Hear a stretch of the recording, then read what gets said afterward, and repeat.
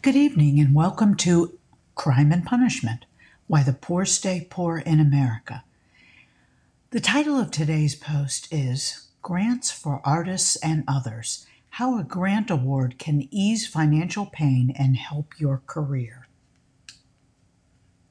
I'm starting out with a statement from the National Endowment for the Arts on this administration's 2023 budget, proposing $203 million for the continued support of the NEA. Quote, President Biden's fiscal year 2023 budget builds upon the administration's previous historic investments in the arts and recognizes the critical role of the National Endowment for the Arts in supporting American communities, said NEA Chair Maria Rosario Jackson, PhD.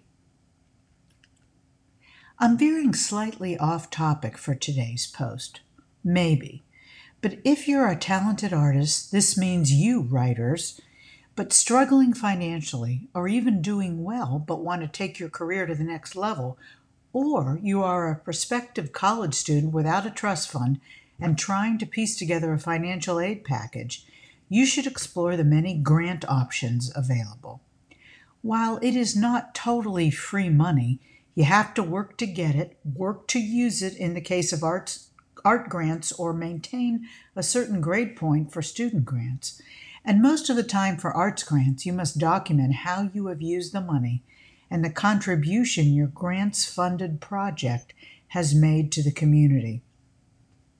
And if you think about each of these requirements, it's only fair that grant recipients demonstrate they are worthy of the money and how their use of the money has contributed to the greater community.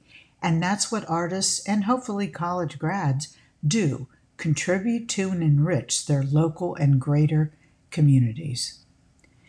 When it comes time for government, philanthropic, and business support of the arts, the funding must be generous. We know that in general, the arts enrich us as individuals and communities beyond measure. What is the value of a robust arts education and music programs in the public schools? Unfortunately, schools in poorer neighborhoods often don't have the money for arts programs, or it is the first area that is cut when budgeting for the school year. That's just one way the poor and marginalized communities are shortchanged, and it has a lasting impact. Thankfully, President Biden just issued a proclamation establishing the month of October 2022 as the National Arts and Humanities Month, and jointly issued an executive order on, quote, promoting the arts, the humanities, and museum and library services, end quote, a first for our executive branch. And here's a quote from that executive order. Under my administration, the arts, the humanities, and museum and library services will be integrated into strategies, policies, and programs that advance the economic development, well-being, and resilience of all communities, especially those that have historically been underserved. Given this renewed emphasis and funding for the arts, this might be the prime time to apply for grants. For close to 5 years, I co-wrote grants for a small arts organization in Columbus, Ohio, which continues to bring acoustic singer-songwriters from across the country for Central Ohio audiences to enjoy. Sorry about that. I believe I'm on my 27th year volunteering for this organization, although now I'm known as the Raffle Queen. I learned so much about grant writing from my experience, I thought it would be helpful to share with you a few of the application and grant writing tips I've compiled. But first, I'll list some national arts organizations and the government's Pell Grant website that provides grants to artists and prospective college students for your review and possible application. Note that Pell Grants, too, received a recent influx of funding. And don't forget to check your community for local arts organizations that make grants available for individual artists and groups. It might be best to start local, particularly for artist funding. I'm going to start with the National Endowment for the Arts grants page. And a quote from that page is, "The arts belong to all the people of the United States. The National Endowment for the Arts, NEA, is the only arts funder in the United States, public or private, that provides access to the arts in all 50 states, the District of Columbia, and U.S. jurisdictions. Each year, we award thousands of grants to provide everyone in the United States with diverse opportunities for arts participation." A second site is titled Arts Bridges, and that does not fund individual artists, I don't believe, but instead supports partners and projects to bring American art to a wider audience. Their site helps you learn how a different type of art funding works. 3. At the top of this Google search page is a list of national foundations that provide artist grant funding. Why not explore these opportunities? Number 4, just one example of grants and fellowships specific to writers from the magazine Poets and Writers, which is really an excellent magazine. And you can also look for the same information or similar information from the magazine Writer's Digest. Pell Grants, and here's the link. And the link contains a detailed explanation of who qualifies for the grants and how much, and so on. If you, as an individual artist, look at the big picture of your career, it just might be that applying for and hopefully receiving a grant, no matter the size of the monetary award, will jumpstart your career.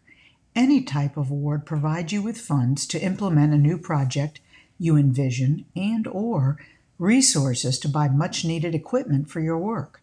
For example, I plan to apply for a grant from a local arts funding source to expand this newsletter. The award is fairly small, up to $1,200, but it would be enough to buy the equipment I need to expand my podcast and perhaps give me a bit of breathing room as I concentrate on research for this newsletter. I was surprised to learn that the more you apply for and receive grants, the greater your chances for larger awards from the same organization or fellowships and internships with other institutions and organizations awarding funds. If your work is good enough for one or more grants, you are then a more attractive candidate to get additional funds. And finally, here are a few grant writing tips that I put together to help you fill out these sometimes daunting applications. I am not going to read the entire grant writing tips. I'm just going to read their headlines. So top 10 plus grant writing tips. Number 1, know your funding source. Number 2, pay special attention to the organization's mission statement. Number 3, pick the right grant for you. Number 4, answer the exact question asked. Number 5, use simple, direct language to answer each question. Number 6, make a case for yourself and your project. Number 7, be humble. Number 8, ask not what the grantor can do for you, demonstrate what you will do for others with their money. Number 9, take advantage of all help the grantor offers. And number 10, if you receive a grant, do the following. If you don't receive a grant, do the following. If you are asked to submit images, and if you are just not a great writer. There's almost an art form to describing the images and choosing the images that you submit for a grant application. So please read the information I have provided. And if you're not just a great grant writer, it's appropriate to pay a professional grant writer to write it for you. And finally, Later this week, I'm aiming for Thursday, October 6th. I plan to hold our first thread when you can visit, comment, and ask me questions about grant writing. I'll look forward to chatting with you. I'd love to hear your thoughts on grants and grant writing. Have you applied for a grant or multiple grants? What was your experience? Any other thoughts? Let me know in the comment section below. Leave a comment, please. And speaking of communities, you can also become a participating member of the crime and punishment community by signing up right now for a free or paid subscription. Thanks in advance for your support.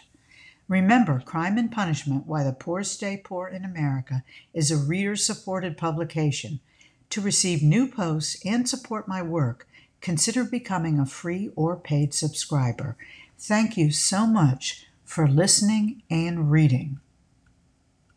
I hope to see you all on the thread this coming Thursday. Thanks a lot.